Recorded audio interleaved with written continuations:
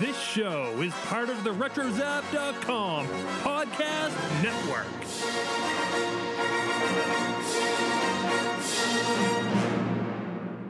You will never find the more wretched hive of scum and villainy. We must be cautious. Wrap it up, fuzzball.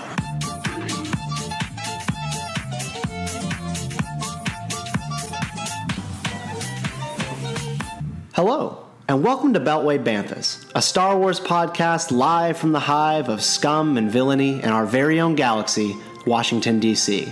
I'm your host, Stephen Kent. I'm your other host, Swara Saleh. And today, we're going to be discussing Thrawn, the new book by Timothy Zahn, and what answers and questions it gives us for the politics of Star Wars. And this will be a spoiler-heavy conversation, so tune out if you do want to read the book unspoiled. And if you're not a consumer of the novels, then this will be a great explainer for some of the political and societal dynamics at play and in the Empire at large. We are really, really happy to be joined today for the show by special guest, listener of the show, friend of the show, Ross Brown. He's a contributor to fangirlblog.com. Ross, welcome to Beltway Banthas. Howdy. Thank you for having me. It's a real pleasure to have you with us. We always love taking that next step with listeners of the show who are Beltway Banthas themselves in their own way. Big enthusiasts of Star Wars politics and politics in general. So I think we're gonna do some damage here to Thrawn and really dig in on all the good, bad, and the ugly. But before we get into all of that, there was some news out today, sort of a rehash of news involving Carrie Fisher, who we lost in December of last year. It's been hard for a lot of fans. It has been emotional. Today we got autopsy details of what really led to her death. It was really a combination of a lot of factors between health and substance abuse. We all knew that Carrie was an addict, dealt with all of these problems. She was a huge advocate for mental health, and this sort of speaks to what took her away from us. She had heroin in her system, cocaine, and ecstasy, along with the other problems that plague her. And it's just been hard. I was curious what everyone's reactions was to that news, what difference it makes, if any.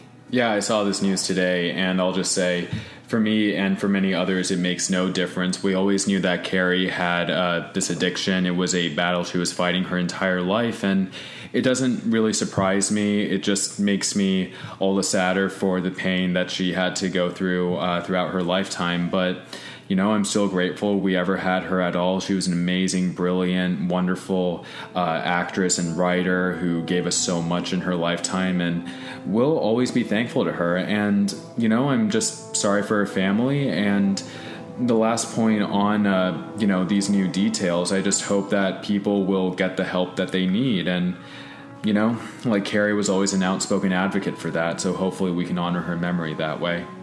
No, I'm like Swara. How we lost her to me is not really that important. She always sort of held herself up as an example to how to deal with problems, both mental and physical, and that I think her daughter Billy Lord issued a statement saying that her mother just would want this to be another sort of learning moment, helpful moment for everyone else. So I think that's pretty true to what Carrie would want. Exactly. Well, Carrie Fisher was intensely human, and she shared her humanity with everybody. Today that's the same as it ever was. Exactly.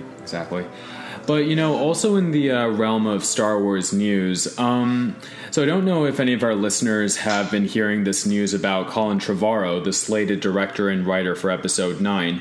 He just came out with a film called The Book of Henry, which has been getting critically panned by critics and audiences alike. And I think this is sort of begging the question. There's a conversation going on in fandom right now about how they feel about Colin Trevorrow. Many people, including myself, have accused him of having a very sexist record in his films. And this has sort of jump-started this conversation in fandom about whether we really want this guy to be writing and directing Episode 9. And I'm curious for your gentlemen's takes. Stephen, what do you think about this? Sure. So, quick question before I answer. Is he writing the movie or just directing? He's writing as well as directing, along with his friend Derek Connolly, who also wrote Jurassic World along with Colin Trevorrow. Fascinating. Yeah, so I tend to, when the internet is going into a hurricane over something like this, I tend to assume that it's much to do about nothing. That's sort of my general outlook on most of these things. Trevorrow, I've seen Jurassic World. I wasn't super impressed, but I'm also not a huge Jurassic Park fan. Those movies don't mean anything to me. I've been a little bit taken aback by the response to the Book of Henry, which I know nothing about. I don't know what this movie is. I've read 3 reviews at this point, one of which you sent me, Swara. And 2 out of these 3 reviews, you get halfway down, including the one you sent me, and the person says, I haven't seen the movie yet. They're reading reviews and then writing reviews about reviews. And I can't take that seriously. One person gets a great hot take about how movies might be sexist or whatever, and then people just sort of snowball these reviews and criticisms onto it, and it just sort of seems to me to be incredibly disingenuous. And I also, from what I've gleaned from the Book of Henry, it has deeply flawed and horrible female characters. I don't know why you can't tell a story with horrible and flawed and ugly female characters. It just might be a story that stands alone and it's not meant to be part of some greater social conversation. That being said, I don't care. I'm not going to see the movie because it hasn't gotten good reviews, and I trust the production team to make good decisions for Star Wars. What is it? In Lucasfilm we trust? Yeah, in Kathleen Kennedy we trust. Ross, what are your thoughts on this? Have you been keeping up with this conversation? Yeah, I have. I read great show of the Scavenger Horde, I think. Yes, exactly. Scavenger's Horde. Yeah. Yeah, and that was, a pretty brutal breakdown. I haven't seen the movie. I haven't watched his student film, and I haven't actually even seen his indie hit. But I did see Jurassic World, and it did the job. It's like, okay, I got my dinosaurs, but I didn't come out, saying I'm going to go home and buy this movie when it comes out. And, there's one scene that they talk about, and I totally agree with them. There's this a woman character who not just gets killed, but it's almost like this, I want to call it torture, but, it's just a brutal. She gets grabbed like and it's not a pterodactyl, someone will. I think it's a pterodactyl, actually. It was, and then she gets eaten in the water by something in there too. It was quite a popcorn cheering in the Coliseum moment.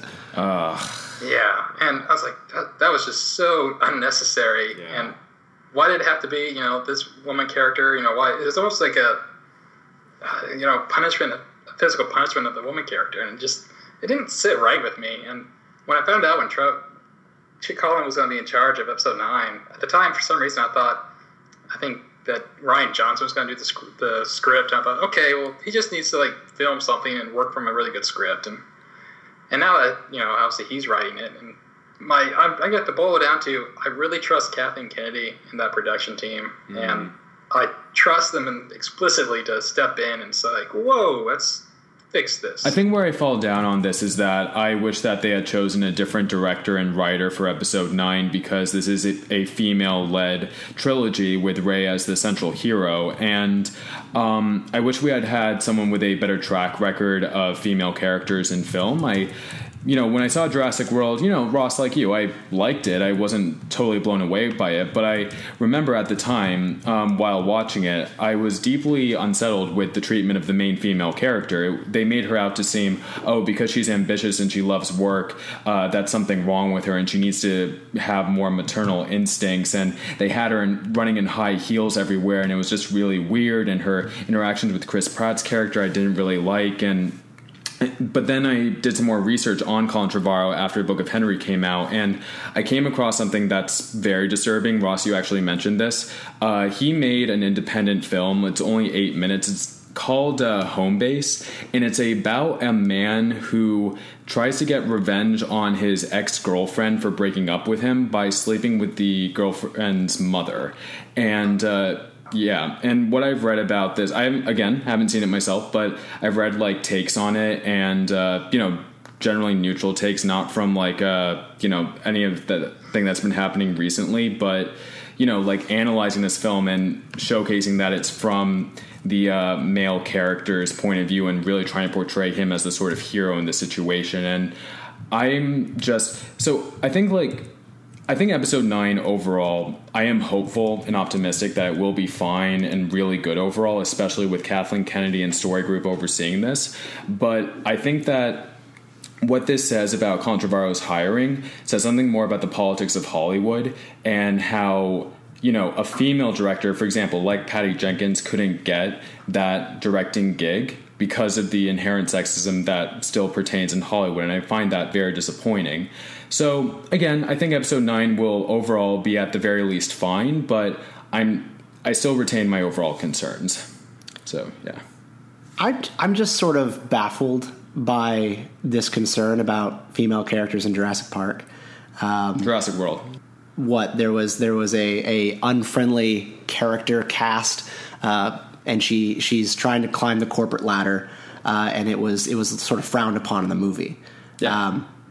Every work addict in almost every movie is a nasty person and shown to be a nasty person who needs to get back to basic things like their relationship with their wives or their relationship with their kids, or they need to stop hitting the books so hard and get out in the woods. Like, this is a common theme. Have you ever seen Hook?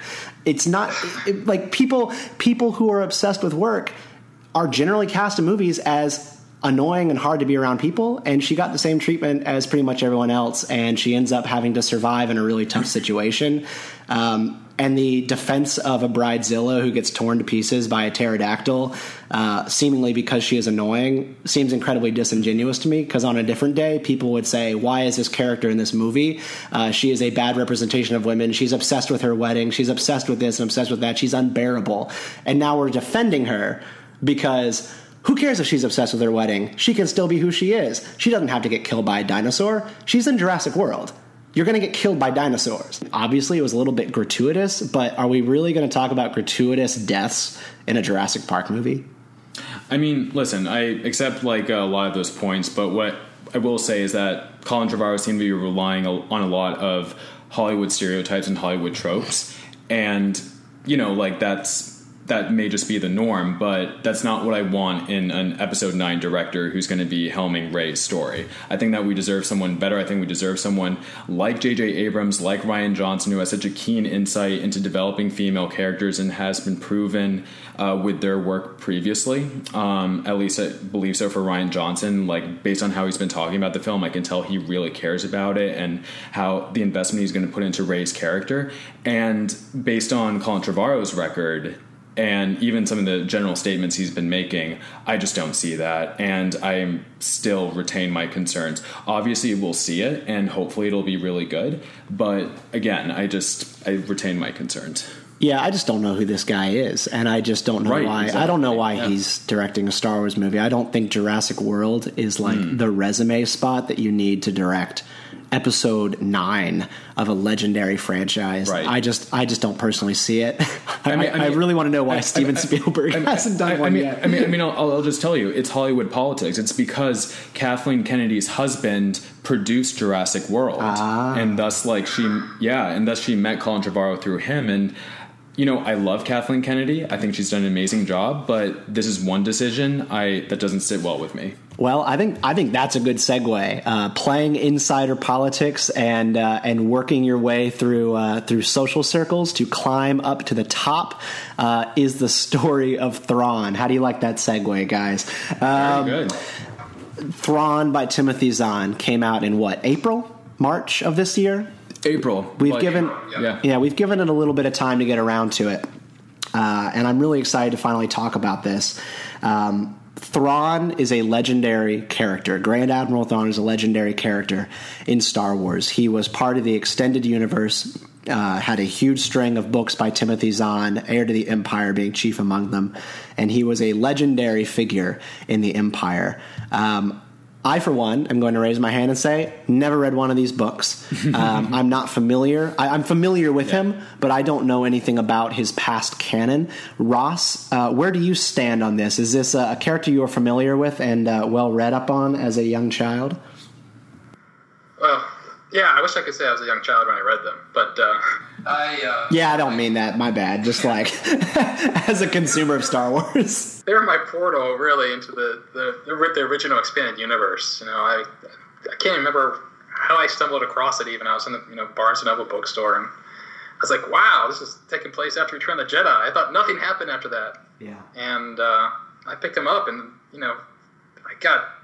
I was sunk into the EU for years until some things happened in my life. But so the sad thing is that I've actually forgotten most of the details from the original Thrawn trilogy. But he's always had this, mythic place in my love for the franchise. Just because I remember how awesome he was, even if I don't know the details of how awesome he was.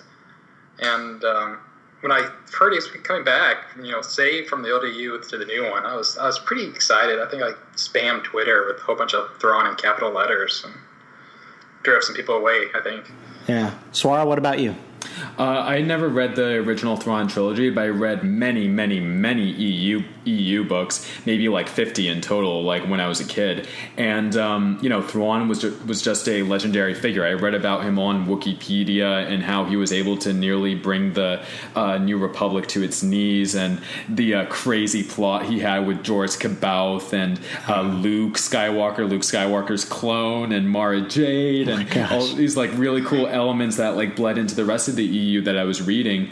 And he just seemed like such an incredible legendary figure, and just really cool. And now getting the opportunity to read him, actually first see him in Rebels and now read the book and get more insight into his internal machinations, I'm really enthralled with the character, and he's one of my favorite villains now.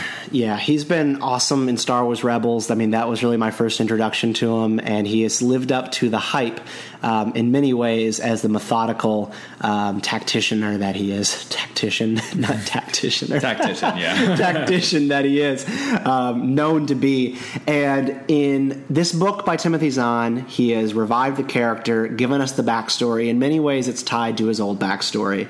We don't review every book that comes out in Star Wars canon. We really just take the ones that have some sort of political, sociological connection to Star Wars. And so this one fell right into there. One of the leading things that we wanted to kind of bring up and talk about were xenophobia in the Empire.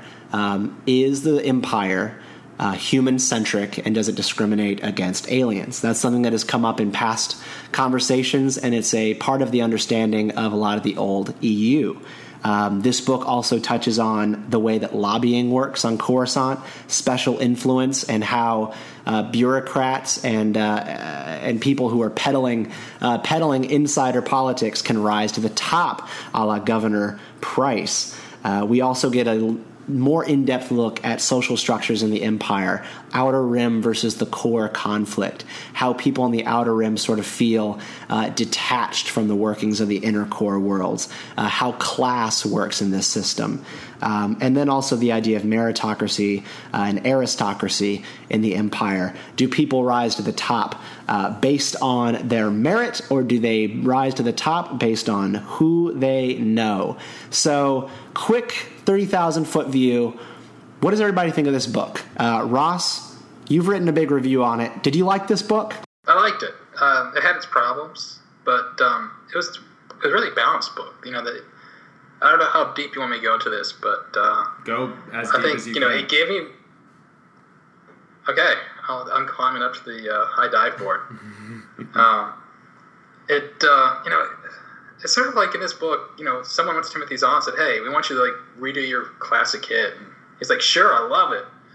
And the problem was, he went back and he fell in love with his character. And the one issue I had with the book was Thrawn was perfect. I mean, the only time you ever see him sort of at a disadvantage that he cared about, he turned out to be kind of a false flag thing. He faked it really almost to just get other events to fall his way. I mean, It's a really great tactical move he does, but he never makes a mistake. And I'm leery about the idea that even his politicals or lack of political finesse is really even that sincere or not intentional. We'll get around to a sort of lack of political finesse, because I think that's a really interesting point. I'm in agreement with you that the book was good.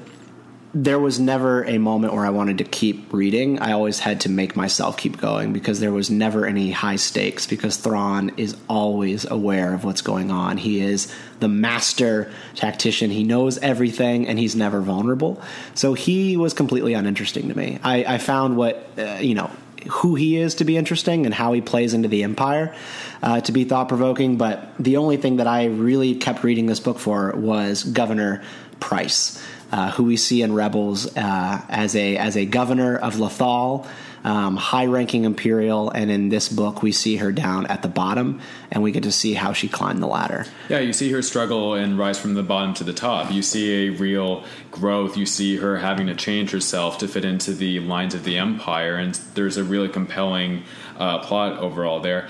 Like you guys, I like Thrawn. I don't necessarily love it. I don't think it has the strongest cohesive narrative. It kind of, I don't want to say it goes all over the place, but rather it takes a long time to really get going anywhere. But I will disagree with you slightly, Stephen and Ross. I actually this makes me love Thrawn even more. And, people have been comparing the character to Sherlock Holmes, another character that I've always really liked. And I've loved seeing that internal, manipulation that he makes sorry, let me start over.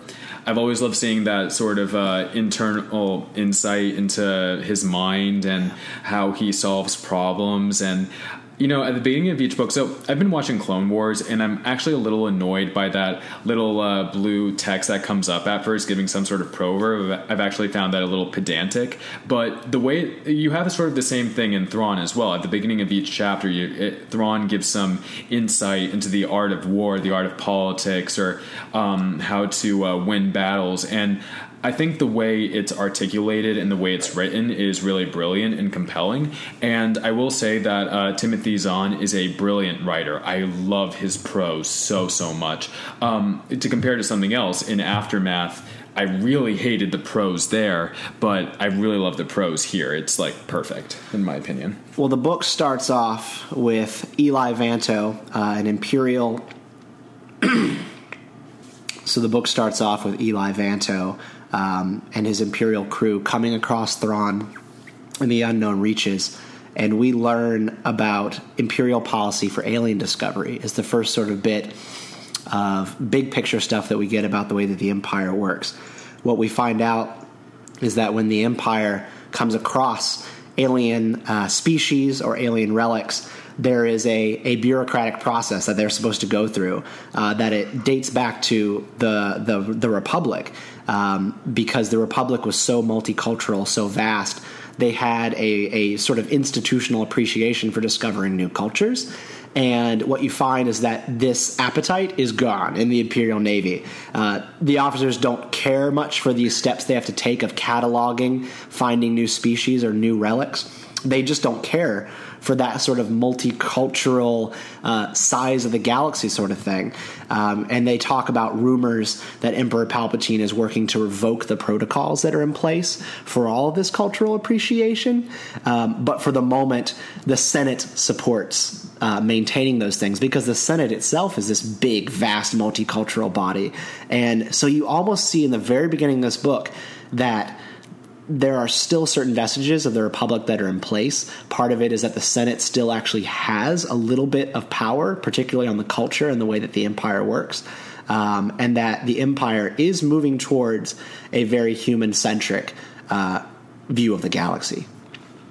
Yeah, I think that, as democracies or republics fall into dictatorship, I think that you see policies and laws put into place that increasingly encroach upon the rights of citizens and its jurisdiction. And I think this is a classic case of that. I think you see this multicultural Senate that feels okay to go along with these rules and stipulations. They think, oh, it's just like, our regular, guideline, like how we do things. But it's more insidious in its execution, and eventually it'll lead to, I don't know if it's a specific policy, in the Empire, or at least there are policies in place that put humans above the rest, above the other aliens. And it's just, I think we see this example in real world history all the time. Yeah, one of the things I really liked about this approach is when Eli's explaining something to Thrawn about, how most humans really don't like aliens, and he calls back to the Clone Wars and how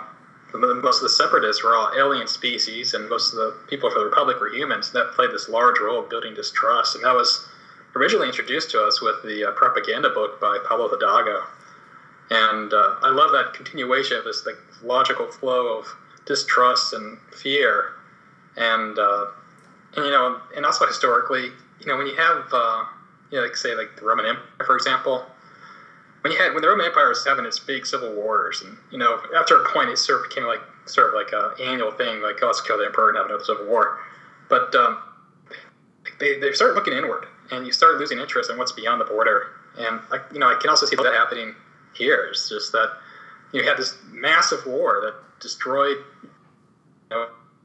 planets and peoples, and it created that chaos that lulled in people like Tarkin and whatnot to create order out of that chaos. And part of that focus is just taking care of everything in your own backyard. You don't care about what's beyond because you have something more pressing. And I see all that coming together with the the alien sort of xenophobia and whatnot. It's really cool. And we see this discussed in Thrawn as Eli is offering to Thrawn an explanation of hierarchy and internal politics, how to get into power in the Empire itself. Vanto says, yes, there's absolutely a hierarchy, a big, impressive, mostly unwritten, but absolutely rigid hierarchy. If you were counting on me to introduce you to the high and mighty, you're going to be seriously disappointed. Hey guys, we just had to take a break for a second because unfortunately Steven isn't feeling well, and this is the only time we have to record, so Ross and I will be continuing this conversation.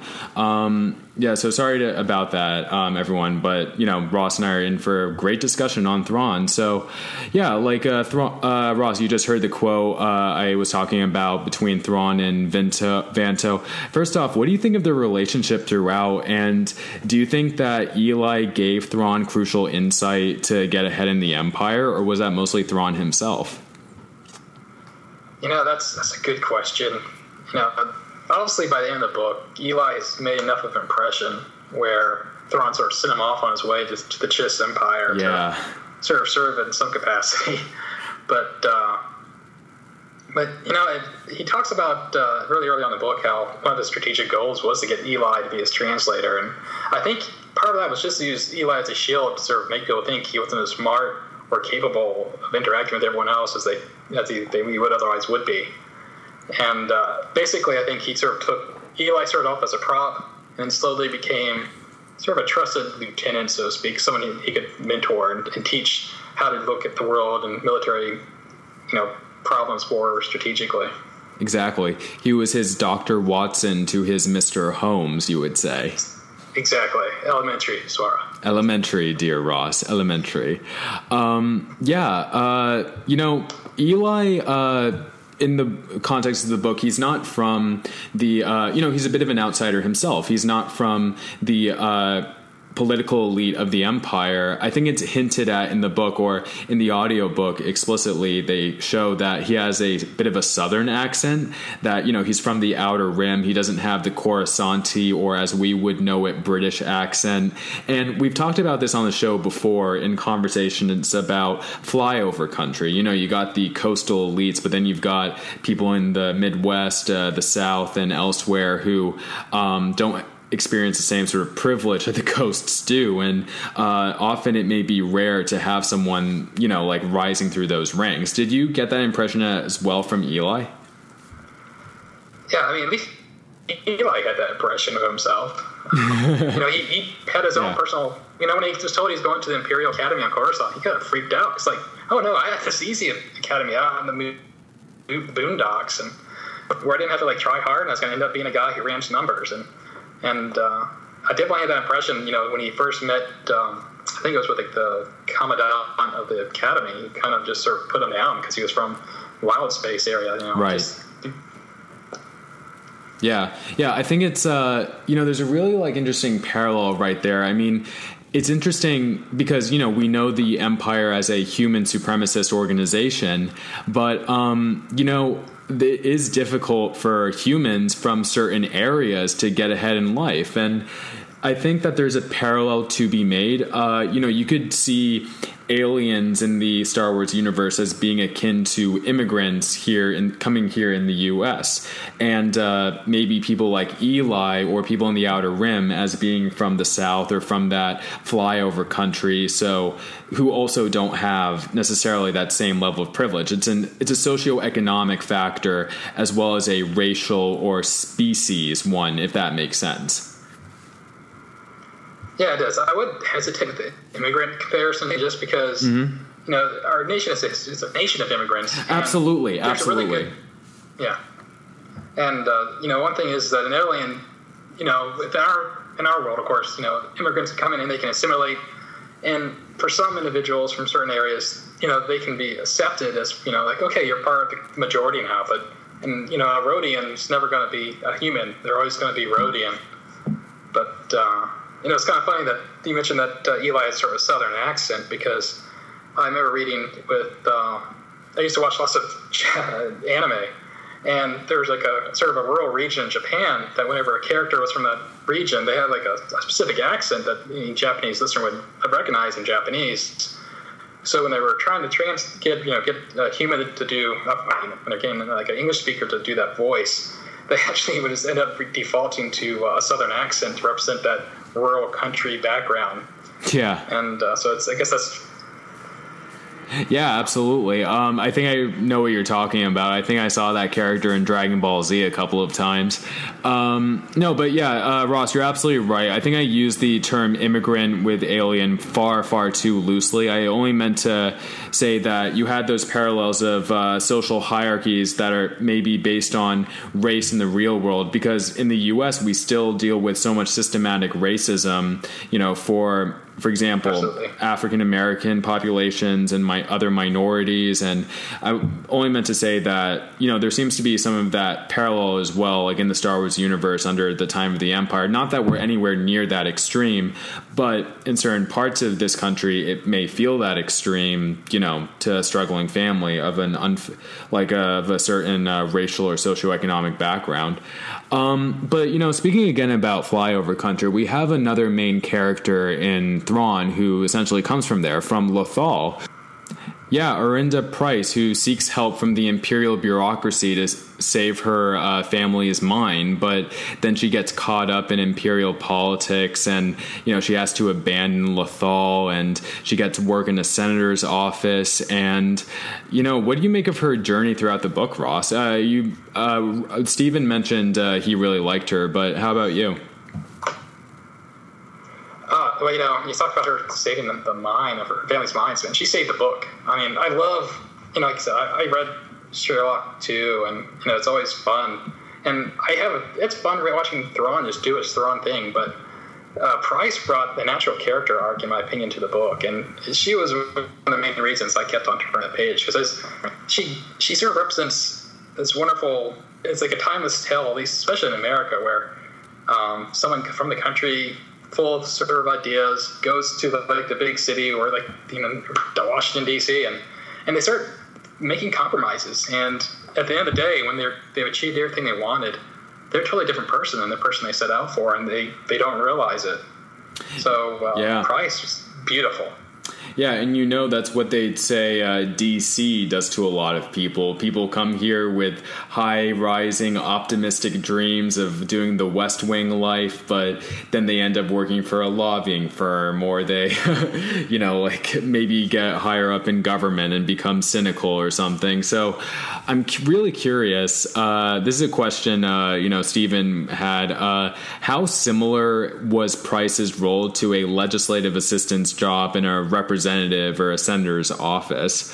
I found it to be really funny, some of these scenes in which he was handling some of these random constituents coming into the senator's office, or some of the I forget, business people the senator was meeting with. What do you make of those? And do you think we see that in real life that often? Yeah, I think we do. I mean, I've known some folks who've worked in a state representative's office or senator's office, and they talk about just fielding phone calls from every side, every angle of the world in terms of their constituents, just wanting help on this or asking questions about that. And I think whenever you have a person whose job in government is to respond to other people's needs, you're going to have someone like this in this capacity, be it in our country and any other country in the world. Yeah, exactly.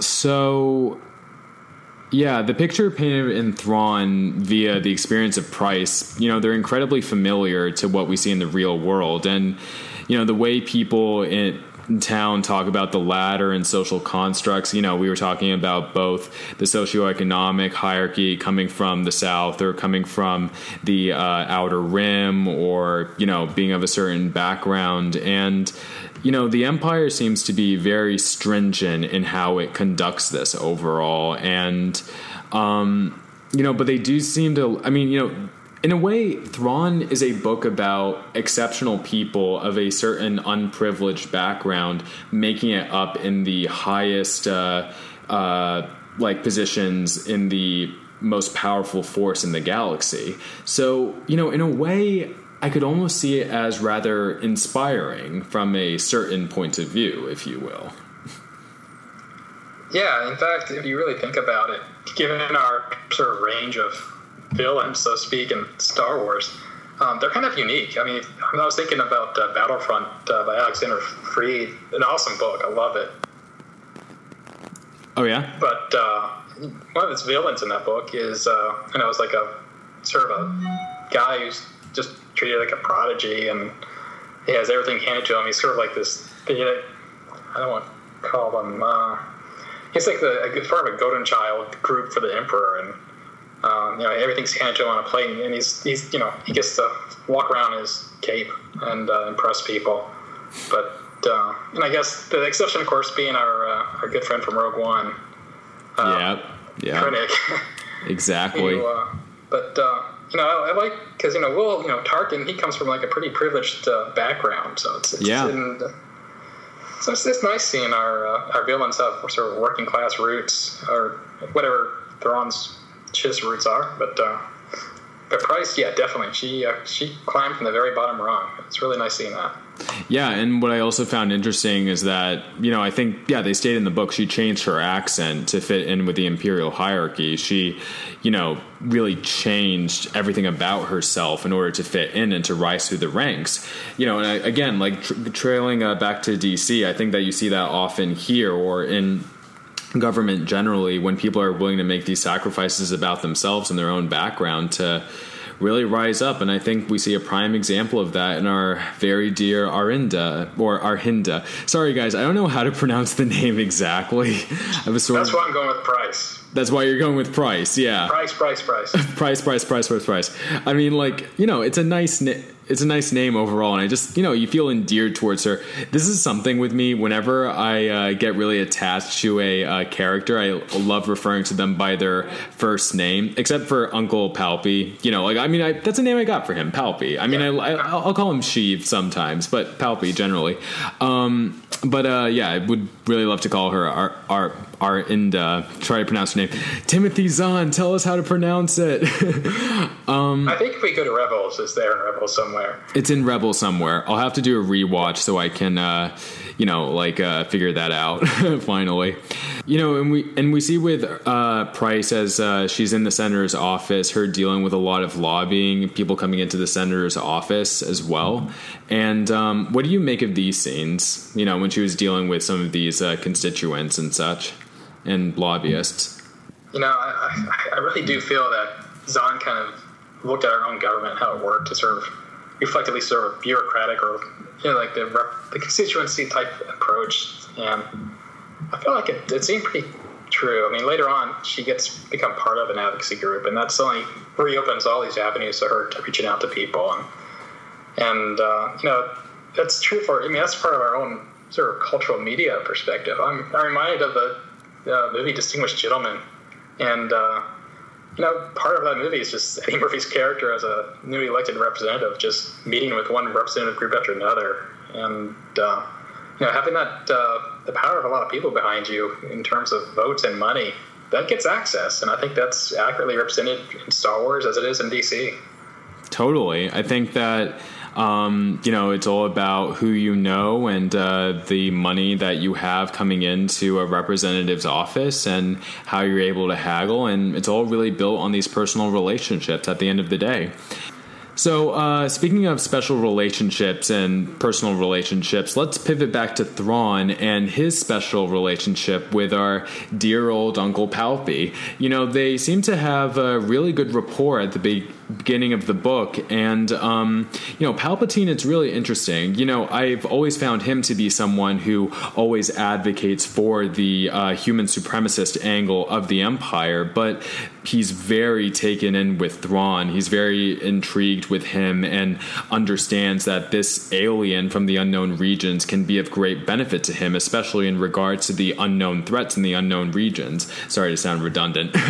And he seems to have a real special spot for him, and as I understand it, they apparently made some sort of secret deal or something. I mean, I've heard rumors of this, or maybe it was stated in the book specifically. I can't really remember. I don't know, Ross, what are your thoughts on the relationship between the Grand Admiral and his Emperor? I specifically went back and sort of skimmed the really great interaction between the Emperor and Thrawn. If you really want to get a mouthful of working on someone's name, try pronouncing Thrawn's name. Last time I can remember, it's Mithron Duoro or something. I'll go with that. You got my vote. It's great that the password for Thrawn can sort of get that private audience with, or get to catch Emperor's ear is Anakin Skywalker. Right. But who Thrawn met during the Clone Wars during a sort of a mission for the Chiss Empire to sort of reach out and see what's going on out there. But as I understood it, basically the Emperor is really interested in the unknown sort of territories out there, unknown space, and this sort of comes through with I think in Aftermath when they talk about sending people out there, and as I understood it, the deal was basically you come work with me, you tell me about what you know about that area, and I'll let you learn about us. And I feel like it's more complex than that, and I hate myself for not having this really awesome explanation for the deeper analysis. But I think the Emperor, he's got an eye for skill and for ability, and I think I'd say he probably immediately intercedes through everything about Thrawn. He knows that he doesn't need Eli to translate, and I think he just sees this as a chance to recruit one more skilled individual to his sort of cabinet of awesome good guys / bad guys, depending on which side you're on. And so that's what I think of the sort of the grand bargain he makes, because he really presses them on. So if the Empire and the Chiss Empire, if we ever have butt heads, whose side are you on? And Thrawn's like, well, you have my allegiance, and the Emperor kind of really sort of comes back around to that, saying, are you sure you don't want to fight for your own people? And it's like, if I serve you, then you have my allegiance, and they sort of left it at that. Yeah. I mean, I think at the end of the novel, it's also left ambiguous. To get into spoilers here, I mean, we're discussing all the spoilers. It turns out that Thrawn actually he wasn't exiled by the Chiss at all. He's actually essentially a sleeper agent in the Empire, and he's been rising through the ranks. He was actually surprised by himself that he rose through that fast or that high in the Empire, and he sends Eli to the Chiss ascendancy as well, to essentially, from my understanding, do the same thing that he's doing in the Empire. So I have a feeling now, in my biased view as someone who loves Palpatine, but seriously though, Palpatine knows all. I feel that he at least has some sort of suspicion or some sort of understanding that Thrawn has some loyalty to his people, and but he still understands how to manipulate Thrawn to a certain degree that he can still be one step ahead of him despite how brilliant Thrawn is. And the other thing is, of course, Palpatine has the Force. He is able to foresee into the future with the dark side, and that gives him a certain political edge over our brilliant main protagonist. Yeah, definitely. If we could take Thrawn's Thrawn, he meets up with Night Swan, the main antagonist for Thrawn throughout the entire book. Right. And if we can take that conversation as truth, Thrawn kind of just says, like, I'm happy to serve the Empire until the Emperor kicks the bucket, and then then I might be able to manipulate who gets in charge. And I'm like, I don't know if Darth Vader would agree with that, but I think, and maybe the Emperor saw that hey, this guy is going to serve me, and he may have this idea that he can take over the Empire or at least manipulate it, and I know my apprentice here is going to handle that, so I'm just going to use this guy to take care of the rebels and take care of my other problems. Yeah, totally. I mean, Palpy is just being utilitarian as always and using every tool at his disposal to get ahead and to consolidate rule of his empire. And I just want to go to this one quote that Thrawn says. I think it's I forget where it was exactly, but the tone of a government is set by its leader, but Emperor Palpatine will not live forever. When it comes time for his authority to be handed to another, my position as a senior officer will allow me to influence the choice of that leader.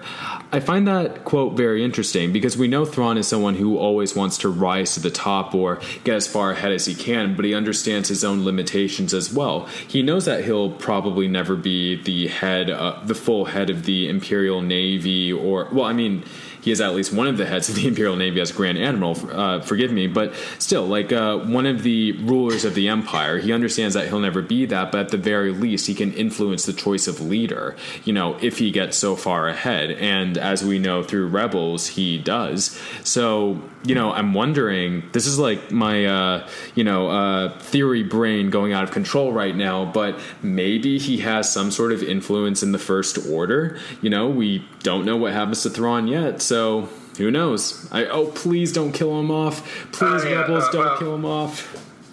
Yeah? I hate to say that, but, Thrawn gets killed off by a loyal sort of alien servant of his. Right. In the old EU. And he has been brought in to be played by one of our favorite Star Wars actors this next season of Rebels.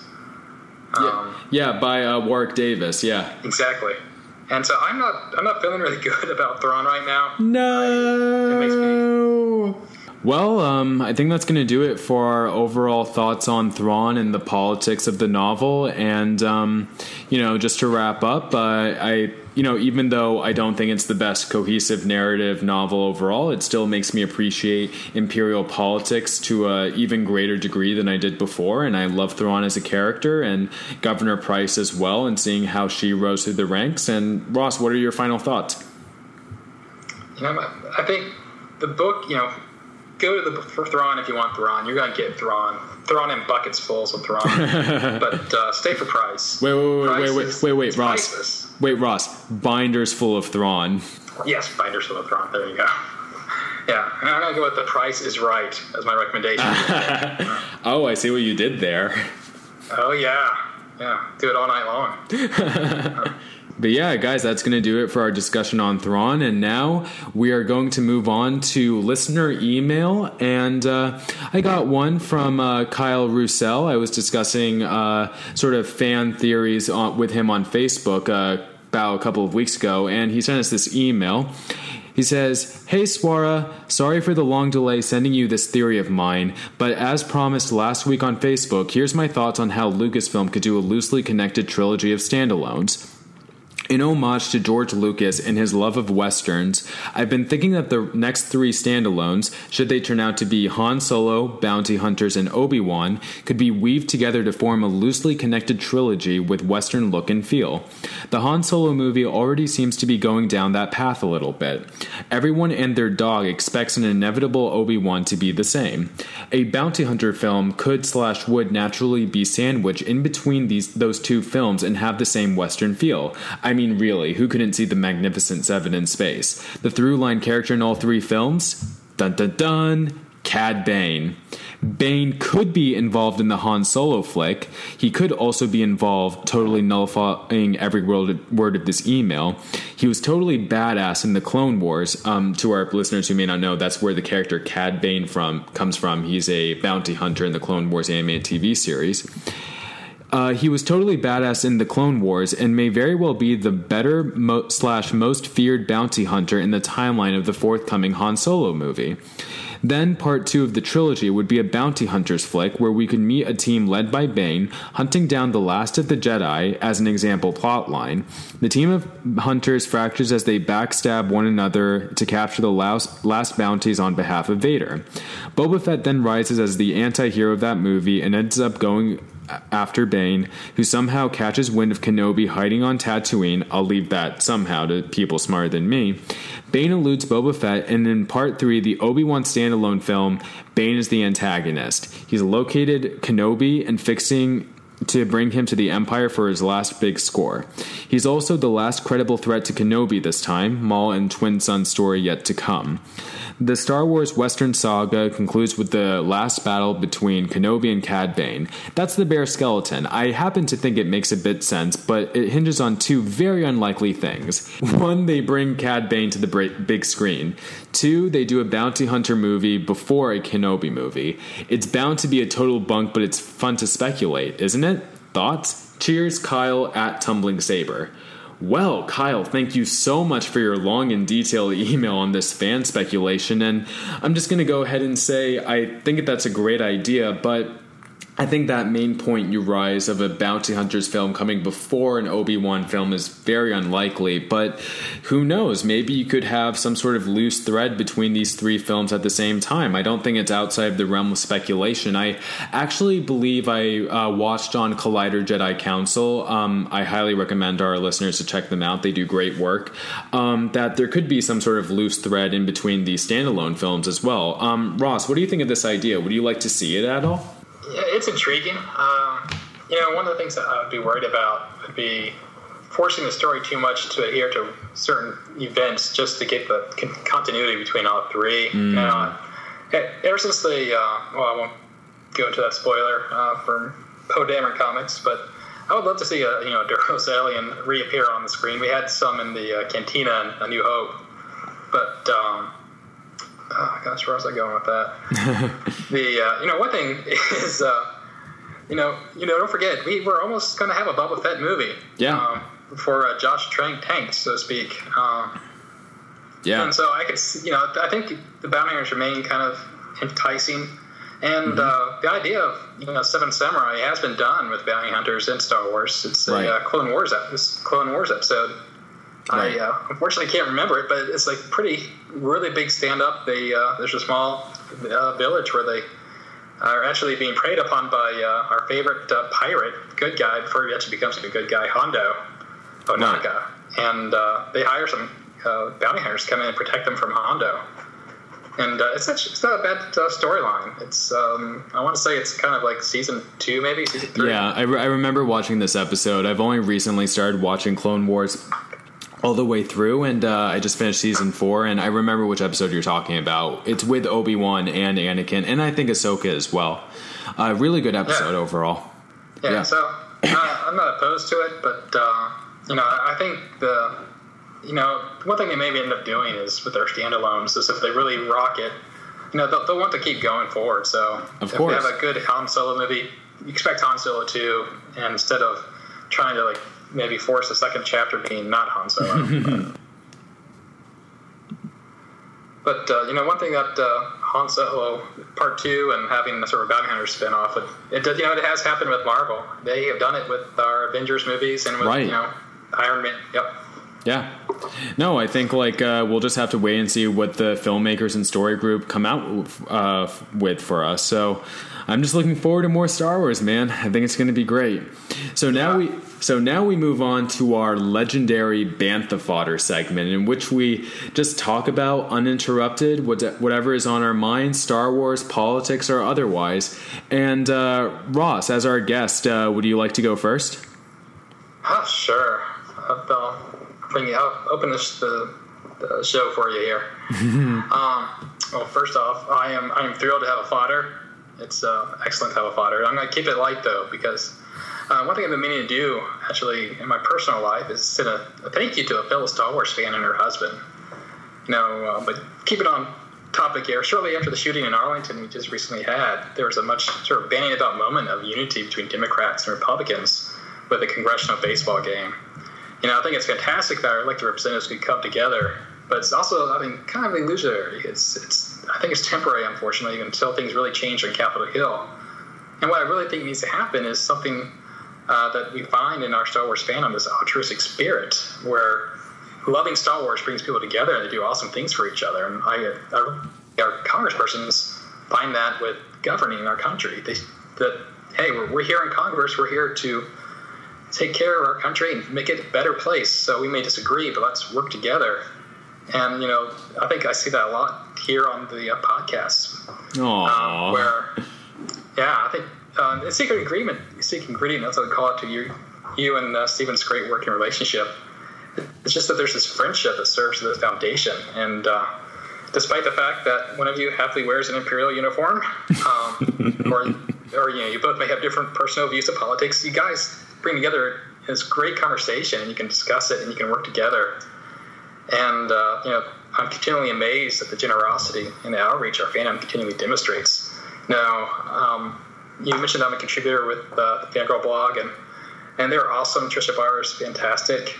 And everyone on that group, the team, they went down to Celebration Orlando. I stayed up here and couldn't go. But without me saying a word, Trisha out of the blue asked if I wanted a T-shirt from the celebration, so I could feel like I was part of the experience. And as I would say, like a frog on a hot road, I jumped at that opportunity pretty quickly. And another Fangirl blog member, BJ Priester, he went into the chaos of the Celebration store to grab not one but two T-shirts for me. Aww. And now they're my favorite T-shirts. But the Celebration kindness didn't end there. I have a friend of mine from high school whom I literally have not spoken to in nearly 20 years. And she spontaneously sent me a small package of swag that she and her husband had made to hand out to other people at the celebration. And so, her idea was like, hey, this is like something you have gotten if you've been here. Her name, and this is my shout out to her, is Melanie Ellison, and her husband is Wayne Ellison. They're also, unsurprisingly, part of the fantastic 501st Legion, specifically the Tyrannus Garrison in Virginia. But I want to say, thanks to them, Melanie and Wayne, for their kindness, and to the Fangirl team.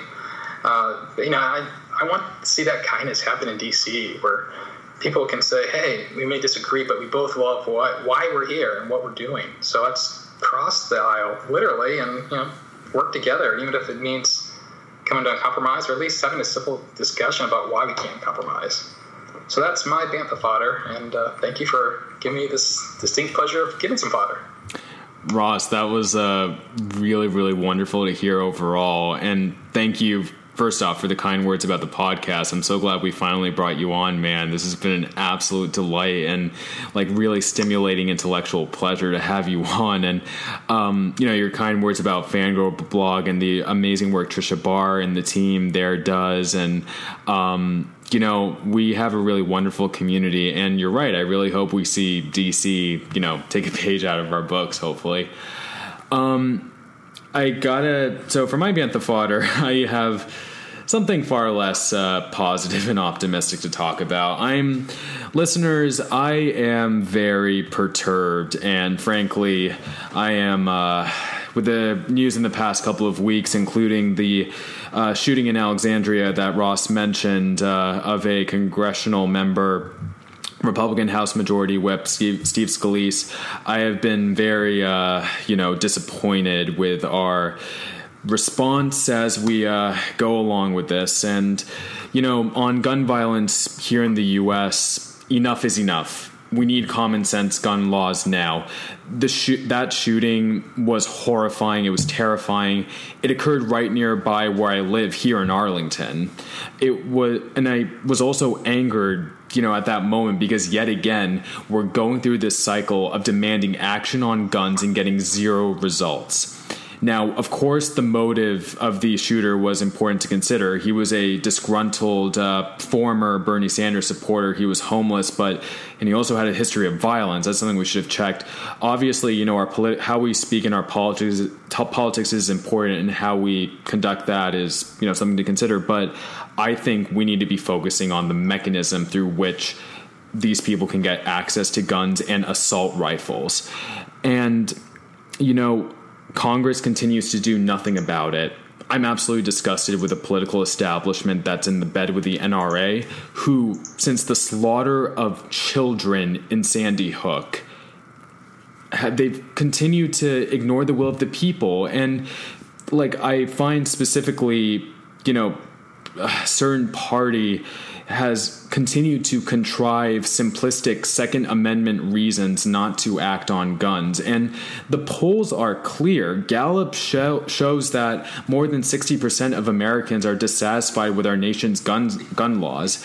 And a recent CNN/ORC poll finds that 92% of Americans want expanded background checks. The only reason Congress is doing nothing on this is because of special interests with the gun lobby and the NRA, and meaningless pandering to a gun-loving base that does not make up necessarily at all the majority of the Republican electorate.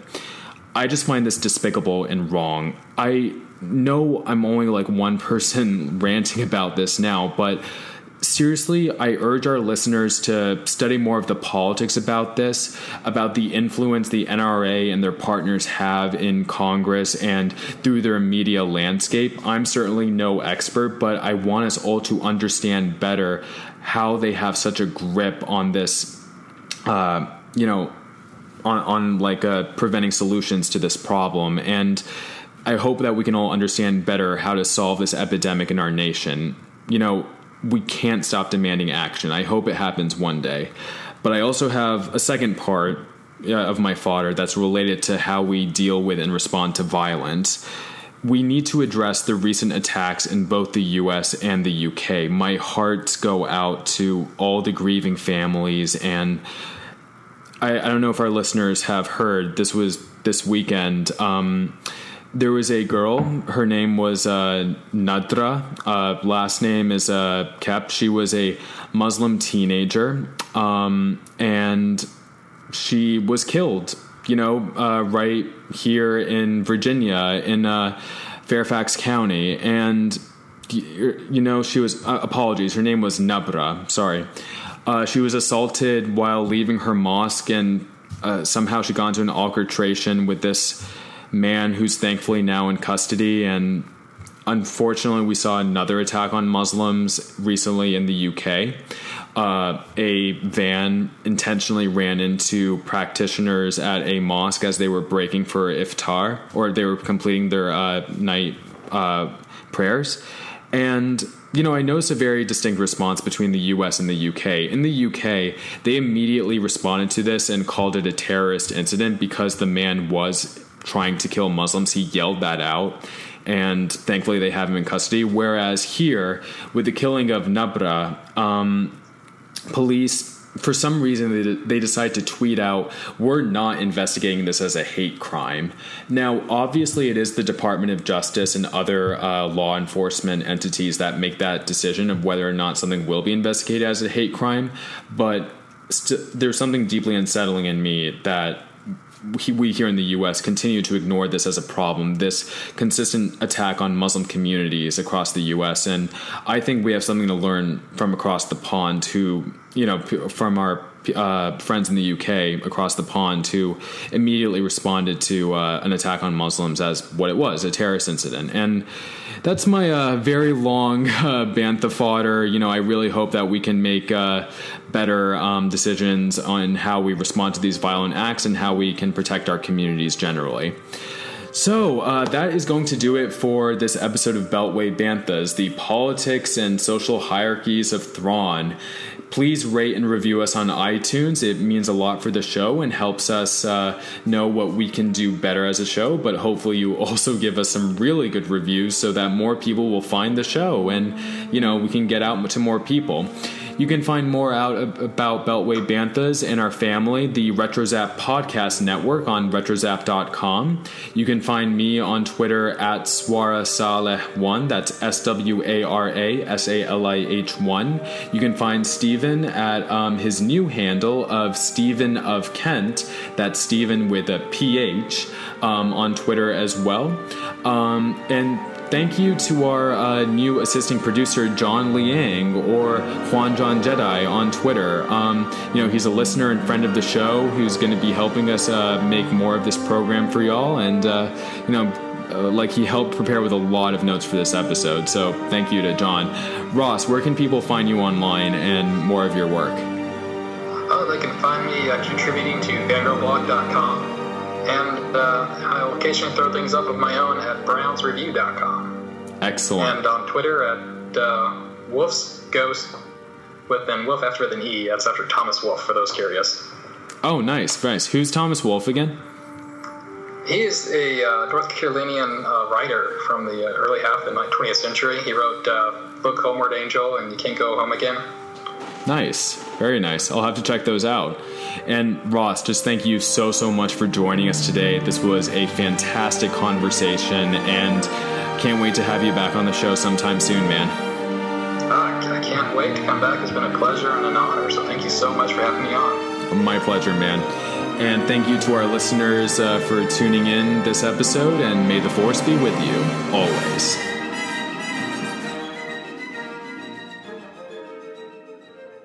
Hey there, Star Wars fans. This is Annalise Ophelian, the director of Looking for Leia. We're on a quest to tell the stories of girls and women who love the galaxy far, far away, and we need your help. Help me, Obi-Wan Kenobi. You're my only hope. We're running a Kickstarter campaign for production funds that ends this Friday night, June 23rd. Either we raise all of our $25,000 goal, or we don't get any of it. Do or do not. There is no try. Time is running out. Would it help if I got out and pushed? Here's what you can do. We'd love it if you'd visit lookingforleia.com and follow the links to our campaign. Donate what you can and pick up a cool perk while you're at it. Every dollar counts and helps us tell the stories of the girls and women of Star Wars fandom. General, count me in.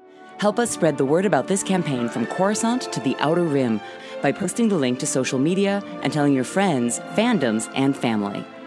We're celebrating the richness and diversity of female Star Wars fans by dedicating a feature-length documentary film to their stories. Support women-made film. Support women in fandom. And please, support Looking for Leia. Thank you. May the Force be with you.